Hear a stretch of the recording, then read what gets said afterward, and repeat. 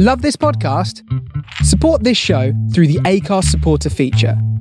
It's up to you how much you give, and there's no regular commitment. Just hit the link in the show description to support now. This is episode 6 of the Docio podcast with Edmund Conroy. Find out more on our website at docio.edconroy.co.uk.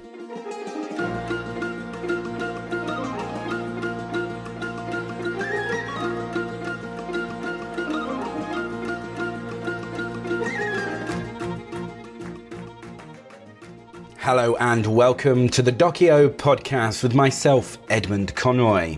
You have joined me for the second in a two-part episode on the meaning of death and dying, where I am talking to Professor Michael Cholbi from the University of Edinburgh. This also happens to be the last episode in the pilot series, The Meaning Of. So far this season, we have spoken to Professor Andrew Fiala on the meaning of peace and pacifism, and Professor Frederick Neumayer on the meaning of linguistics. But this is the episode dedicated to my interview with Professor Michael Cholbi, and this is part 2. Please do enjoy the episode.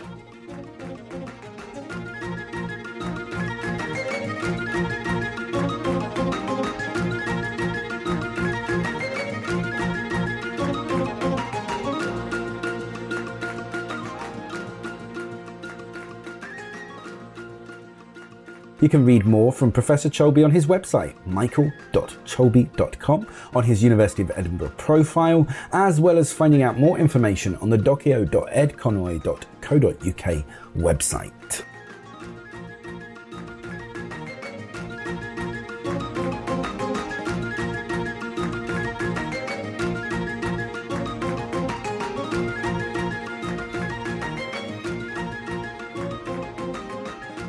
So, without further ado, please welcome my guest, Professor Michael Cholbi, Chair of Philosophy at the University of Edinburgh, as we discuss the meaning of death and dying. You're listening to episode 6 of the Docio podcast with Edmund Conroy and Professor Michael Cholbi. Find us on Twitter at Docio Podcast. If we could just kind of sideways to something that impacts grief, but is also an interesting study in itself. And I know you've done podcasts on this before. I know you've written about this.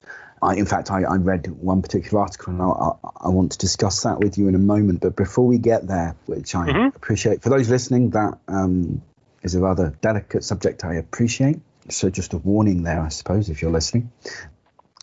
But before we kind of just start any discussion on suicide, a couple of kind of questions for you. Could you explain what you mean when you use the term suicide, and further how this is different from kind of similar concepts such as assisted dying or assisted suicide, which I think are interchangeable? And perhaps we could also talk about those acts which we know or suspect will result in our death, whether such as caused by smoking or alcohol, or such as running across a highway. So they're self-inflicted in the causing of another to kill us. So could you just, I guess, define philosophically for us suicide? Big question, I'm sorry.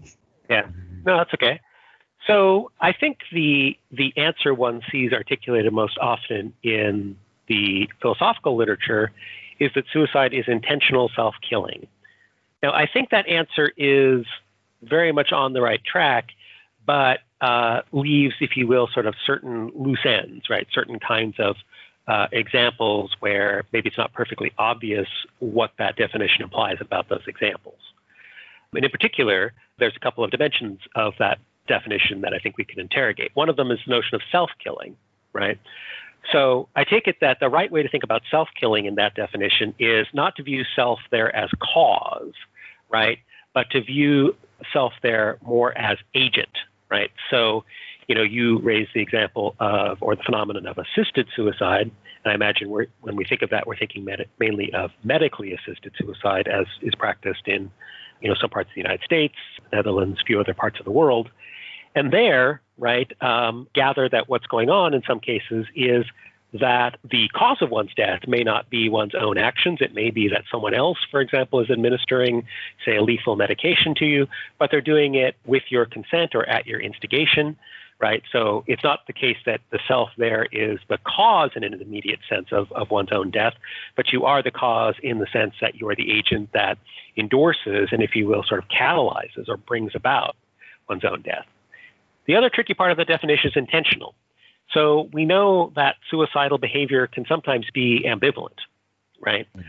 And there's a good bit of behavior that could be described as, on the one hand, self-destructive, but at the same time, so self-destructive that we might wonder whether it edges then into behavior that's suicidal, right? And I've wrestled with this a lot in my work, and I'm not satisfied with the answers that I've arrived at, to be honest with you. But I do think that the difference there, or the difference that we are trying to identify, is a difference between behavior that one believes is risky to oneself, but one does not want the risk to eventuate in death, right? And behavior that is risky to oneself, but one in some sense endorses, right, the risk of death as a consequence of one's actions. So the person who, engages in some sort of extreme sports, right, mountaineering or something like that, right, knowing full well, right, that's an enterprise that can be risky to you. People do die in the course of, climbing, Himalayan mountains and so on. I don't take it that their behavior is suicidal. They're trying to avoid the risks to some degree to the extent that they can, right? But on the other hand, right, there are behaviors that are perhaps somewhat more difficult to classify, but they look like people engaging in behavior that they know to be risky to themselves, but with, in some sense, a willingness to take that risk with the understanding that this could well lead to their own death, right? They're not trying to avoid the risk, they're in some sense welcoming the risk. So a person who, is addicted to a very strong, drug, something like heroin, right, might know that, his or her habit is leading toward taking increasingly high doses of this drug, right, as tolerance develops. There might at some point be a point where they kind of know that they're maybe risking death, right, by taking increasingly high doses. And then the question is, are they taking it hoping that they don't die, or are they taking it accepting that they will or they may? That's a very fine line, right? And I'm not sure I would know how to utilize that position in thinking about particular cases, but I think that's where the line is.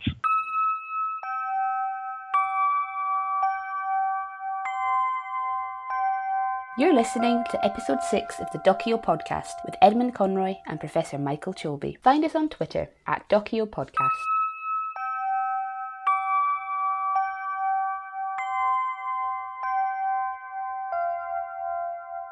It's something that you discussed in your article, Self-Manslaughter and the Forensic Classification of Self-Inflicted Death, which I found a fascinating read. And I have to say, I largely agree with your conclusions and your arguments, I would have said.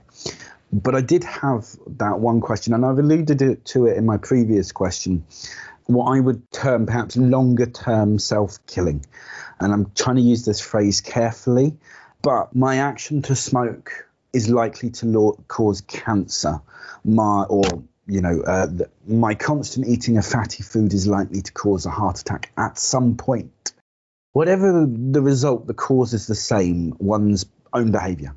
And I think a lot of people today, they know that this behavior will almost certainly kill them, almost certainly, because, you might get hit by a bus before that eventuality, So unless something else does that first, are these deaths suicide? Are they self-manslaughter? How do we describe them? And I want to term this I want to phrase this with the other proposition that if someone has spent 30 years being slowly poisoned drop by drop by their lover in very low dosages, it's still considered murder under the law. Is this not kind of the same thing, except it's self-inflicted? Well, to circle back a little bit, perhaps a pithy way to express what I was saying in response to your previous question is that perhaps one way to understand the difference between risky behavior concerning ourselves and suicidal behavior is that the suicidal person is trying to die, right? And I gather that in the case of someone smoking or eating a poor diet, they're not trying to die. They'd very much not like to die in most cases, right? They may be quite aware, right, that their behavior is increasing the risk of their death at a certain point, right, increasing the risk that they will die prematurely, that is to say, die earlier than they otherwise would have, but still be resisting, right, this in certain ways. Now, as I said earlier, I find these issues extremely intricate, and I'm not entirely satisfied with some of the conclusions that I've reached. But I do think the notion of trying to die seems to be an important, boundary, right, between a person merely doing something risky and doing something that we might think of as suicidal. I do think there's some options, logically speaking, that we tend to overlook. And here I'm making reference to the paper you were discussing, where I make use of the notion of self-manslaughter. One possibility is that maybe we should think that suicidal behavior sits on a continuum. So rather than saying that, such and such a bit of behavior is or is not suicidal, perhaps we should talk about it being more or less suicidal, right? Right. That seems to me to be, a understandable way of thinking about these things. And it accords well with how some people who are mental health professionals think about these things, right? There are various psychiatric inventories that are performed on people, to assess their degree of suicidal intent or suicidal ideation. And they're not so much intended to show us that someone is or is not suicidal, but sort of to give us kind of a degree of suicidality. The other possibility, and this is the one that I was exploring in the paper you mentioned, is say, look, maybe we need more categories, right? Rather than saying, well, here's risky behavior, here's suicidal behavior, maybe we need another category, and that's the category that I introduce in my paper, I call self-manslaughtering behavior, where you undertake certain kinds of risks, right, with respect to the self, without undertaking, if you will, risk mitigating behaviors, right? Knowing quite well, right, that in doing this, you may well be taking such a great risk that you're, putting yourself at a decent chance of dying thereby. So I think that there are some moves that can be made here, maybe to get us out of this kind of maybe overly simplified binary of either suicide versus not suicide. Maybe it's more or less. Maybe we could also think again about there being multiple categories here to think about these kinds of risky behaviors.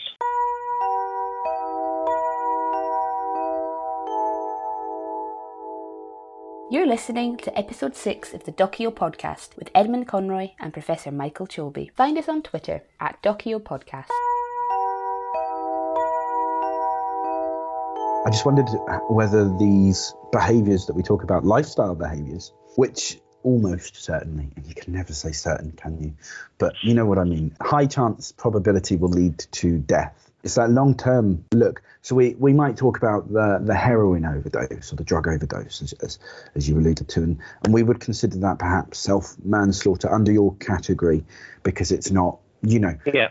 But it's instant. And I wondered about those longer-term ones where you're slowly drip-feeding yourself poison effectively.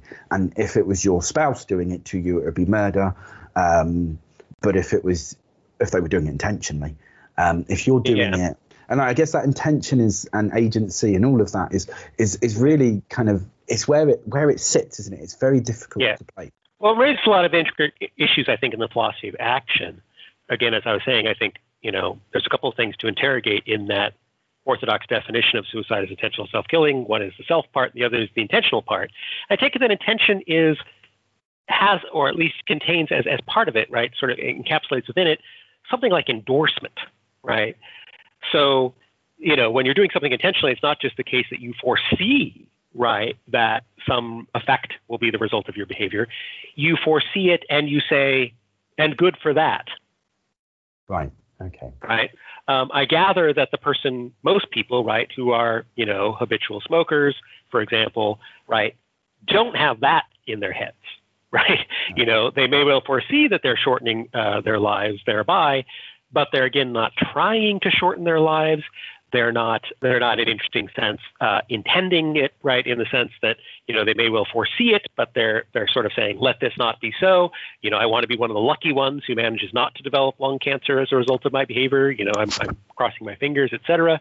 When the time comes, I'm definitely going to get the treatments for whatever illnesses my smoking leads to. So I think again the crucial distinctions seem to be again between knowing that one is taking risk, believing that one is taking risk, and believing or knowing that one is taking risk, and in some sense endorsing that risk.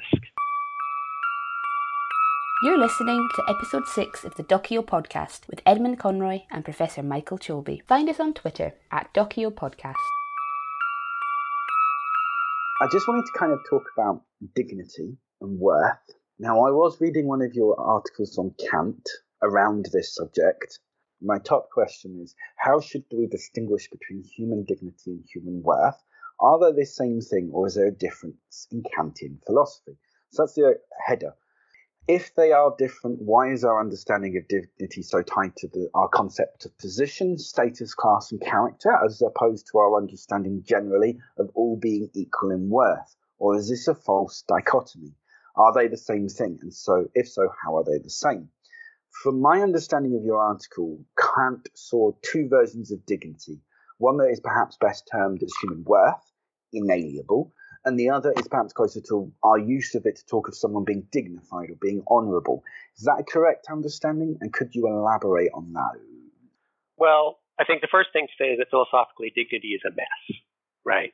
Many philosophers, several philosophers in recent decades, have observed that talk of dignity is extremely popular, right?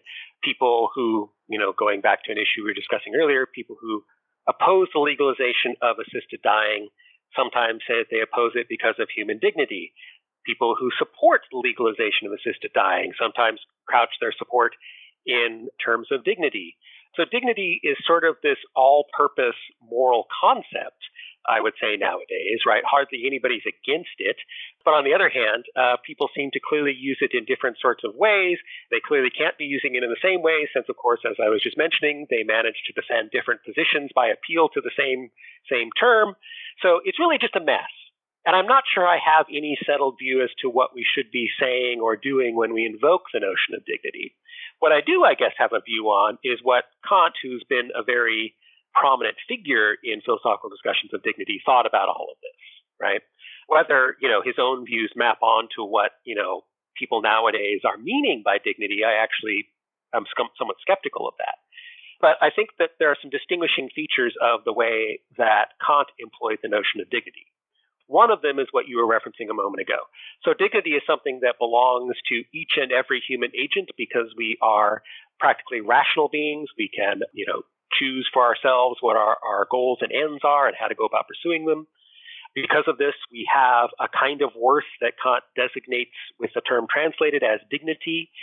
Notice that this seems to imply that the most well-born or the most distinguished or the most talented don't have any greater dignity than, the most marginalized figure in a community. Dignity is dignity is dignity, I think, on Kant's view. It doesn't sort of vary in degree or magnitude across those who have it, right? So it's a deeply egalitarian conception of dignity. But also it's not a conception of dignity wherein one's dignity oscillates or wavers, right, across one's lifespan, right? It's not the case that, for Kant, you can gain your dignity or you can lose it, right? In his writings on capital punishment, right, Kant famously said that even, despite the villainy of the murderer and our right to execute the murderer, in his estimation, the murderer retains dignity, right? And there are certain things that we're not to do to him because he has dignity. We're not to, sort of humiliate him or, once he's dead, feed his body to animals or something like that. So for Kant, right, I think dignity is this deeply egalitarian feature, right, of human beings that's rooted in each of us being able to make our own choices, figure out how to pursue our chosen ways of life. And in this sense, I think it definitely varies, right, from notions of dignity that have been historically influential, right, but also notions of dignity that you see nowadays, right? So, for example, Kant would actually, I think, be somewhat antagonistic to the idea that you sometimes hear expressed by, again, supporters of assisted dying, that sometimes, you can have an illness that is so, horrifying, so wretched, that it reduces you to a state of indignity. And Kant would say, well, actually, no, it doesn't reduce you to a state of indignity. Your dignity is there, whether or not, right, you would have this illness. I just think dignity is a mess. Everybody loves it, but it is. Yeah. So. Okay. No, that's helpful.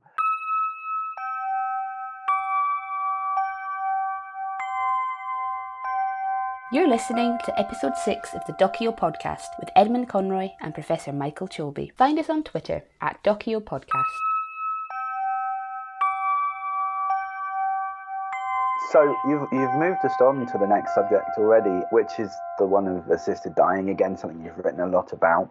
So when we're talking about assisted dying, I noticed that a lot of the questions of right to die and the more narrow arguments around duty to die, would that be fair to characterize them as primarily utilitarian in their position?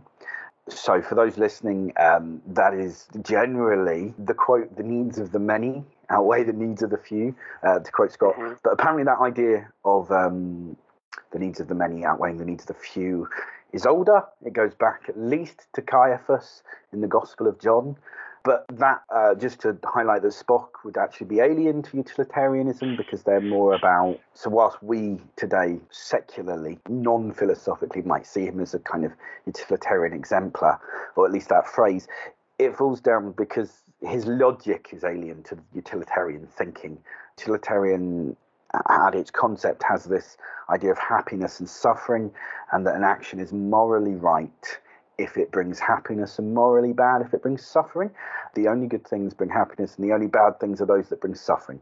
So most assisted dying arguments, you can correct me. Don't feel bad about correcting me.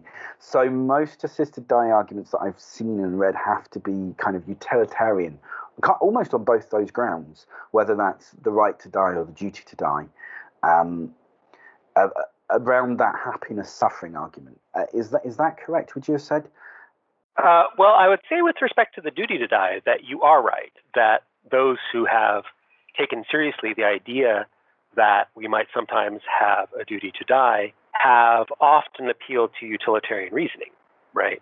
Probably the most famous example of this is the philosopher John Hardwick, who in the 1990s published an article called "Is There a Duty to Die?" And spoiler alert, the answer is at least sometimes yes. And the reasoning that he gave was that sometimes by continuing to exist, we're imposing very weighty burdens on others that we ought not impose upon them. And we're gaining relatively little from ourselves sometimes by continuing to live. And so the balance from a utilitarian point of view of happiness versus suffering speaks in favor, right? Sometimes of us ending our lives. I would say, though, that that's not what you said earlier is probably not accurate to the way most of, at least the defenses of assisted dying, of a right to die, tend to unfold. I think most of the defenses of a right to die or of assisted dying don't really invoke utilitarian considerations. They invoke something like individual rights. And the way that these arguments tend to go is they invoke this or that individual right, such as, a right to determine the circumstances of one's own death, or a kind of right to medical autonomy, say a right to receive the medical treatments that are best for you, perhaps a certain kind of right in general to personal liberty, right to engage in behaviors, cooperative behaviors, transactions with others that are for your own benefit. So I think that rights vocabulary has actually been much more prominent talking about the right to assisted suicide than utilitarian reasoning has. So this is to say that utilitarian reasoning doesn't show up there. Utilitarian reasoning shows up everywhere. In philosophy, it's a prominent line of thought. But I don't think that utilitarian thinking has been front and center, I would say, at least in defenses of the right to die.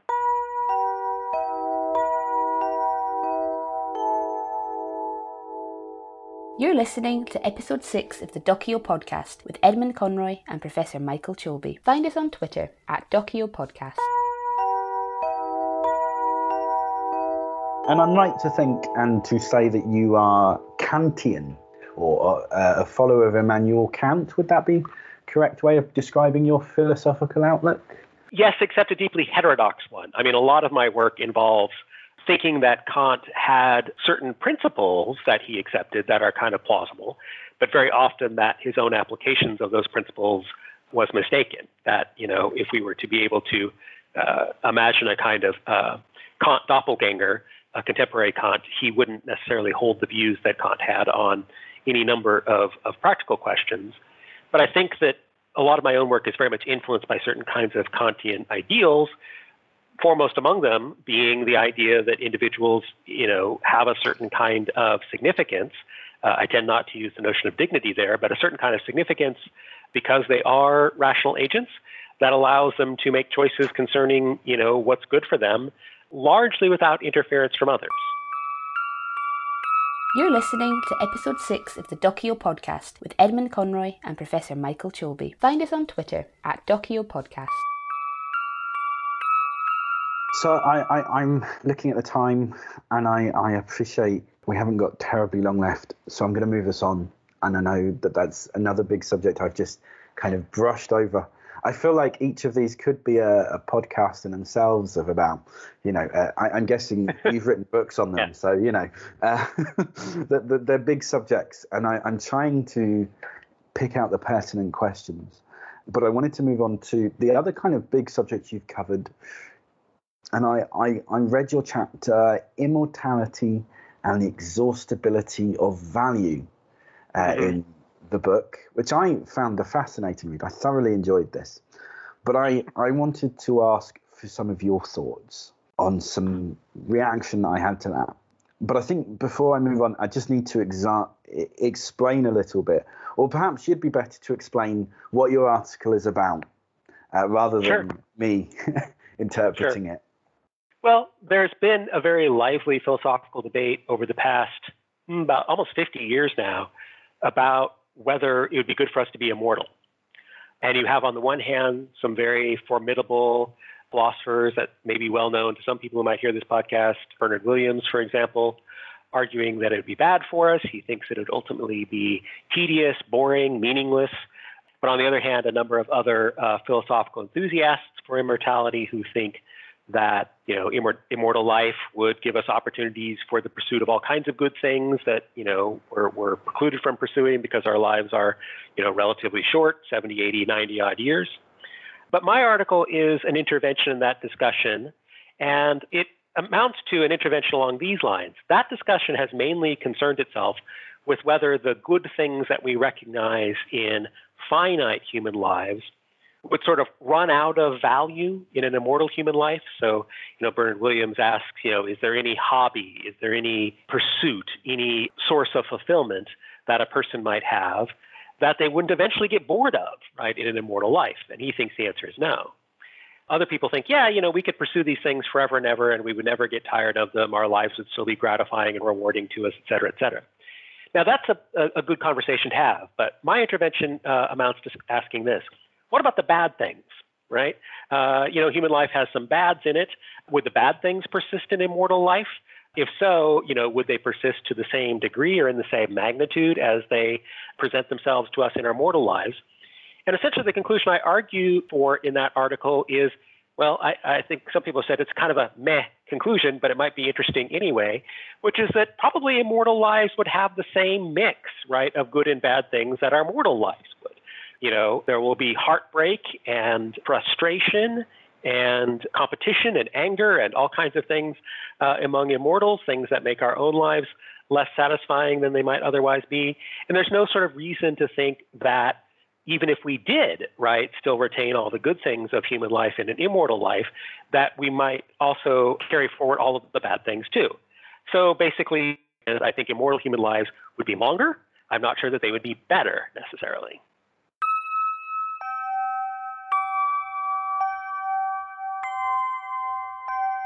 You're listening to episode 6 of the Docio podcast with Edmund Conroy and Professor Michael Cholby. Find us on Twitter at Docio Podcast.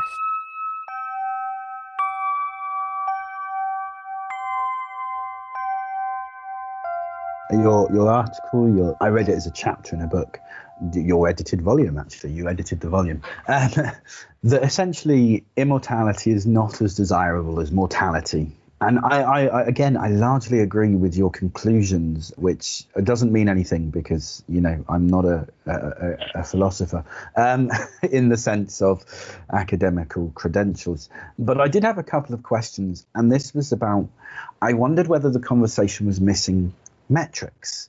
Now, maybe that's the language I'm using is coming from the wrong perspective here, but I saw that good as one metric, bad as another metric, and the measurement of whether they continue or don't continue and the amounts, that was a metric. So I guess I had my first metric that I kind of wanted to ask was about the human quality that some humans have in more capacity than others, and that is contentment, which I would say, and maybe I'm wrong here, is neither good nor bad experientially, but it's the ability of individuals to be content in all circumstances, to endure, survive, and to thrive.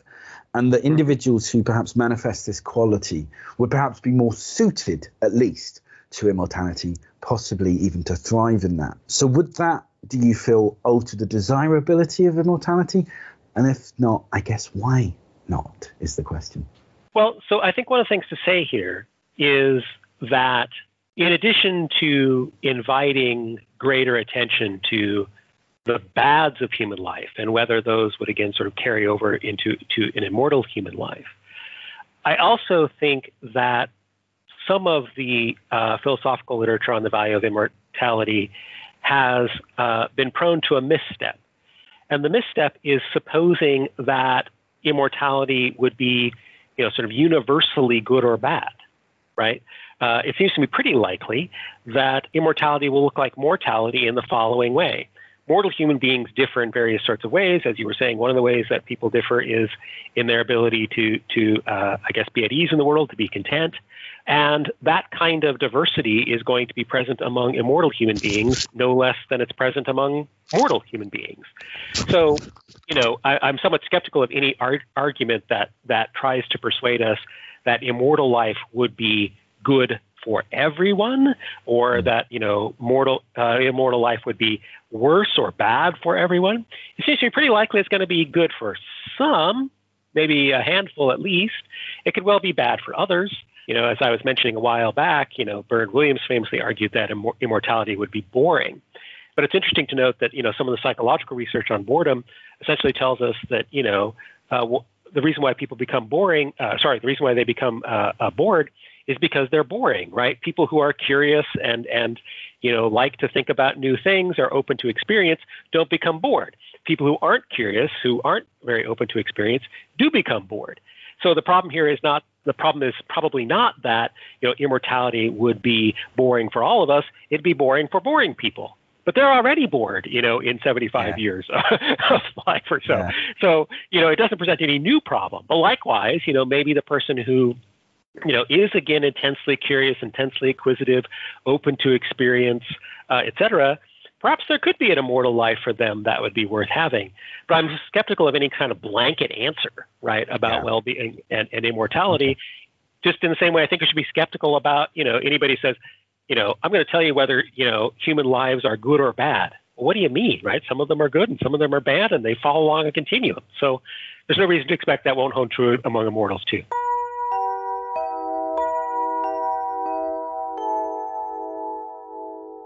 You're listening to episode 6 of the Docio Podcast with Edmund Conroy and Professor Michael Cholby. Find us on Twitter at Docio Podcast. Funnily enough, I think you've also answered the question surrounding my second proposed metric, which was meaning and purpose, if one's life has meaning and purpose. And that is something that can continue, whether that's eradicating hunger, if you're a judge, it's dispensing justice, if you're a reader, soaking up all of those books or watching all of those movies, whatever your thing is. And obviously the pitfall there is, of course, it doesn't necessitate a good thing. So one's purpose, a megalomaniac or a despotic leader, is driven to obtain immortality for the same reasons that their purpose and meaning continues. But I think you've already answered that, because it's about individuals at that level, isn't it? It's not the overarching metric, I guess. There is no overarching metric. It would be an individual, whether it would be good for the individual or not. I mean, I do think there's something to the thought, which I think is prevalent, in many cultures, both Western and non-Western, that the desire for immortality is somewhat egocentric. Right? That there's a way in which, the desire for immortality sometimes reflects a kind of vanity, right? Wanting to be something other than one is, right? Namely mortal and finite. I think meaning and purpose are more intricate issues, I think, than sort of happiness or well-being. In fact, I think they can come apart, right? I think people can live lives that are quite unhappy, but in some cases very meaningful, right? I think immortality would actually be a little bit more of a threat to meaningfulness than it is to well-being. And the reason for that is that, in my view at least, meaningfulness involves a certain sense of commitment and urgency to one's life. Yeah. And one of the things that would be true about immortality is that when you take out the constraints of time, right, and there wouldn't really be any constraints of time for immortals, I do worry that our lives would not have the same level of urgency or be, galvanized by the same level of commitment that our finite lives do, right? I mean, we know, I think, deep down in our psyches that we are mortal, and so we have to, if we are to accomplish things, live meaningful, purposeful lives, we have to commit to things, and we can't commit to everything, right? We have to make choices, and that's sort of our existential dilemma. So I do think that immortality maybe is a little bit less desirable when we pose the question in terms of meaningfulness or purposefulness than when we pose it in connection with well-being. You're listening to episode 6 of the Docio Podcast with Edmund Conroy and Professor Michael Cholbi. Find us on Twitter at Docio Podcast. I did get some questions from friends that they were asked to me orally, and I wrote down quick notes at the time, so I've expanded their questions, which is a bit cheeky, but I hope they won't mind. A lady called Anne, also from Clackmannanshire in Scotland, asks, in Judeo-Christian scriptures, there is a verse that translates roughly as, God has placed eternity into the hearts of men.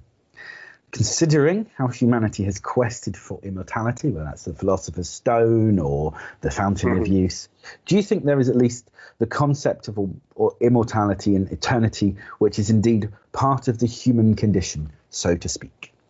Well, so in 1973, Ernest Becker, who was a kind of an academic polyglot, right? I suppose he was an anthropologist at heart, but he was someone who had a very multidisciplinary outlook on things, wrote a book called The Denial of Death, which was much revered and well known.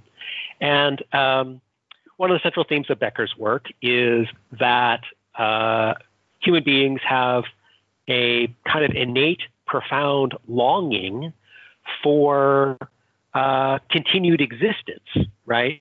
And of course, they also, at the same time, we human beings are perhaps unique among creatures in not merely being aware of death, but knowing about its inevitability, right? So we have to live with death in a way that I suppose, a cat or a sparrow or, a whale doesn't have to, right? We know about it, right? So we tend to understandably, shape our lives and live our lives cognizant, perhaps somewhere deep in the recesses of our consciousness, cognizant, right, of the fact of our mortality. In fact, Becker and later social psychologists, Sheldon Solomon et al., and their terror management theory essentially think that, many of the features of human life, human culture, religion and government and art and so forth are in some sense grounded, right, in this kind of anxiety or worry about the finitude of human life. So I think as a matter of human psychology, the answer to those questions is yes. Whether it's a good or healthy thing, I think is a matter of much philosophical dispute and a central subject in my own teaching in the philosophy of death and dying. I do think that there's something laudable, right, about an aspect of that yearning for immortality, which I think human beings have this desire to transcend their limits, right? I think that's laudable. I have some more reservations about whether the right way to transcend them is to hope that we transcend death itself. Okay. So this last question is in two parts. The reason being, I spoke to my daughter who is 4, hoping for something inspirational. And I was like, I'm talking to an expert on death, dying, immortality. Did she have any questions? And she asked a question, and then she clarified it about 3 hours later after I'd originally typed it out. So she said her question was, do the dead bodies melt away, turn to nothing, or float away into the sky? So I interpreted that question as the question of the human soul. Do we have one? And philosophically, how we define its existence and purpose. And then I kind of interpreted the question as, do ghosts exist? Which I don't know whether that's a question for you or for somebody else, but I thought I'd ask those two. And then I'll move on to what she actually clarified it as being later. Right. Well, one of the things I emphasize very much in my teaching on the philosophy of death and dying when we talk about immortality is that immortality can take a number of different forms, right? So one form it could take is that we survive death as immaterial non-physical souls, sort of pure consciousnesses without bodies at all. Okay, that's the view of certain historically prominent philosophers. René Descartes held a view akin to that, and I suppose it's a very popular view nowadays, right? That there is some aspect of ourselves that is not physical, that is in some sense almost definitive of our sort of mental lives. And though the body can die, the soul lives on, right? So on this picture, death is a kind of separation, right, of one aspect of the self from another aspect, the bodily from the mental. But we could also survive death and be immortal through resurrection. And that's actually, the doctrine, right, of most all of the monotheistic, faiths and sects, is that the way that we survive death is in our bodies. Right. Now, your daughter's question, I think, sounds a little bit like resurrection in some sense, right? Sort of whether death could involve a kind of, if you will, interruption, right, in our bodily existence that, wherein sort of we stop functioning for a bit, but then sort of the functioning, returns, right? That I take it is something like what we think of as resurrection. Of course, there's other ways to achieve immortality too, right? I mean, we were talking earlier about sort of the search for the fountain of youth. I mean, one way immortality could in principle be achieved is simply by not dying. And then there's various forms of immortality that, people have called symbolic, right? Sort of having a legacy, right? Might be viewed as a sort of, immortality that doesn't involve survival of you, qua person, but survival of your values or your influence or your significance or something like that. I'm skeptical about immortality at a metaphysical level, but I think it's pretty interesting to think about immortality, again, at that sort of symbolic or ethical level. So my daughter clarified a little bit later that she was talking about the actual physical body and whether it would disintegrate. And obviously most people in the Western culture will talk about it disintegrating into the ground. It will, become part of the earth. Food for the worms is the slightly less nice way of putting it. Yeah. But I think actually that's not always been the case, has it? Do you think that culturally ritual belief, religious belief and praxis, and I think specifically historically of Egyptian mummification, how does belief inform praxis around the way that we look after the body, so to speak? Does a cultural view do cultural views of the body is important in the afterlife, which is coming back to your resurrection element there? How does that determine, do you think, the way that we preserve, and does that affect our language and the view of, I suppose, physical death? Well, indisputably, yes. I mean, so you certainly see in the monotheistic traditions, Judaism, Islam, Christianity, beliefs about the appropriate handling of corpses, some of which rest upon beliefs about the potential transformation of the corpse into, again, a sort of immortal body, right? So the stricture that was present in Christianity for quite some time against cremation, right, was to some extent the product of the belief that cremation so destroys the elements of the body that they couldn't be resurrected, right? Yeah. Now, of course, that same belief system held, right, that the burial of the body, right, nevertheless did not, right, so alter, right, the elements of one's body that one could not be, if you will, sort of reassembled and reanimated and, enjoy the afterlife in one's own body. So you see within Christianity, you see it within Islam, beliefs about, how long the body sort of, maybe exhibited right before burial. But, these beliefs are certainly infused with metaphysics, right, with metaphysical convictions about, what's going to happen to this very matter. Right. But I do think it's interesting to note, right, that, when you look at surveys of contemporary Christian believers, many of them, if I've seen the most recent surveys, many of them are, believers in that immaterial soul, right? They're kind of metaphysical dualists, right? Despite the fact that their own, religious organizations, their own religious sects espouse, right, a form of afterlife in terms of resurrection, right? I mean, the Catholic Nicene Creed says it right there, right? We believe in the resurrection of the body, right? Yeah. And so it's interesting to note that resurrection is the sort of the orthodox view, and this sort of immaterialist view is, I guess, sort of the more popular view now. Yeah. So I guess that's where the film Soul, that recent Disney film, kind of fits in there. I mean, obviously that's talking pre-life, but it's also talking post-life.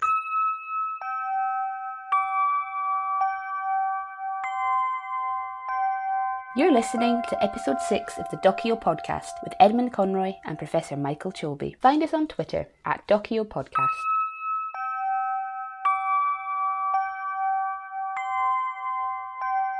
I mean, there are lots of questions, but we are running out of time. So I do have a final set of questions, very quick fire. They're meant to be fun. They're based on the questionnaire posed by James Lipton in Inside the Actors Studio. Oh, gosh. Yeah, okay. Which in turn is based on the French TV host Bernard Pivot's questionnaire from Apostrophes, which in turn is based on Marcel Proust's questionnaire. Apparently, that's the origins of it all. But firstly, just quick fire, fun, nothing serious. What is your favourite word? Gosh. What makes you saddest? Pessimism. And what profession other than your own would you like to attempt? At one time, I thought I was going to be a sports journalist, and I tried that for a while. I could imagine rewinding, going back and giving it another go.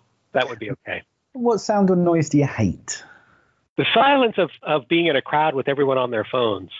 And this is the final one, which has a lot of relevance to our conversation, but it is the final question that they wrote, which was, if heaven exists, what would you like to hear God say when you arrive at the pearly gates? Don't get too excited. It's just more of the same.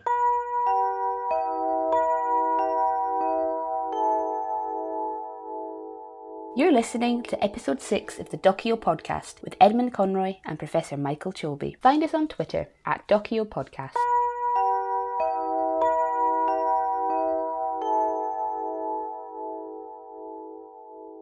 This was episode 6 of the Docio Podcast, hosted by Edmund Conroy, interviewing Professor Michael Cholby. Find us on Twitter at Docio Podcast or on our website at docio.edconroy.co.uk. And please don't forget to subscribe using your favourite podcast listening platform.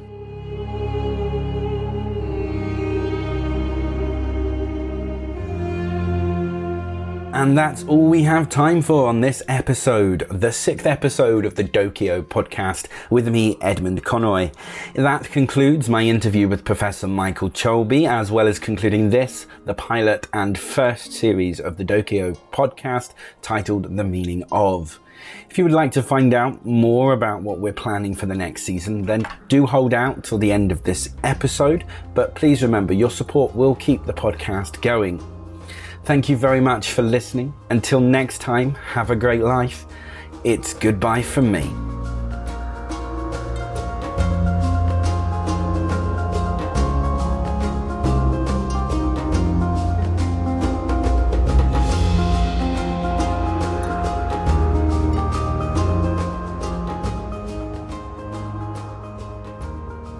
Music was provided by freepd.com under a Creative Commons License 0. Additional voiceover work by Hannah Conroy. All rights reserved. Copyright 2021 The Docio Podcast.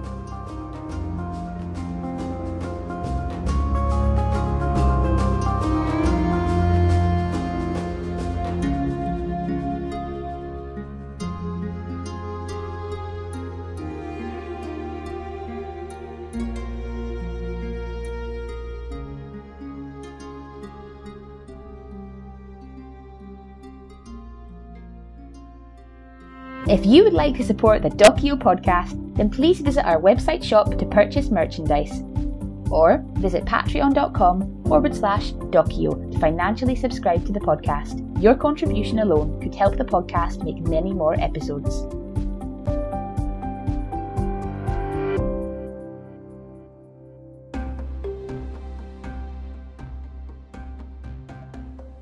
Hello there, I'm Ed Conroy. I am the host of the Docio Podcast. I'm here to talk about our next season of episodes. It's all a little vague right now, so do bear with me. We're planning on launching our first full series, so that's season 2 in September of this year, that's 2021.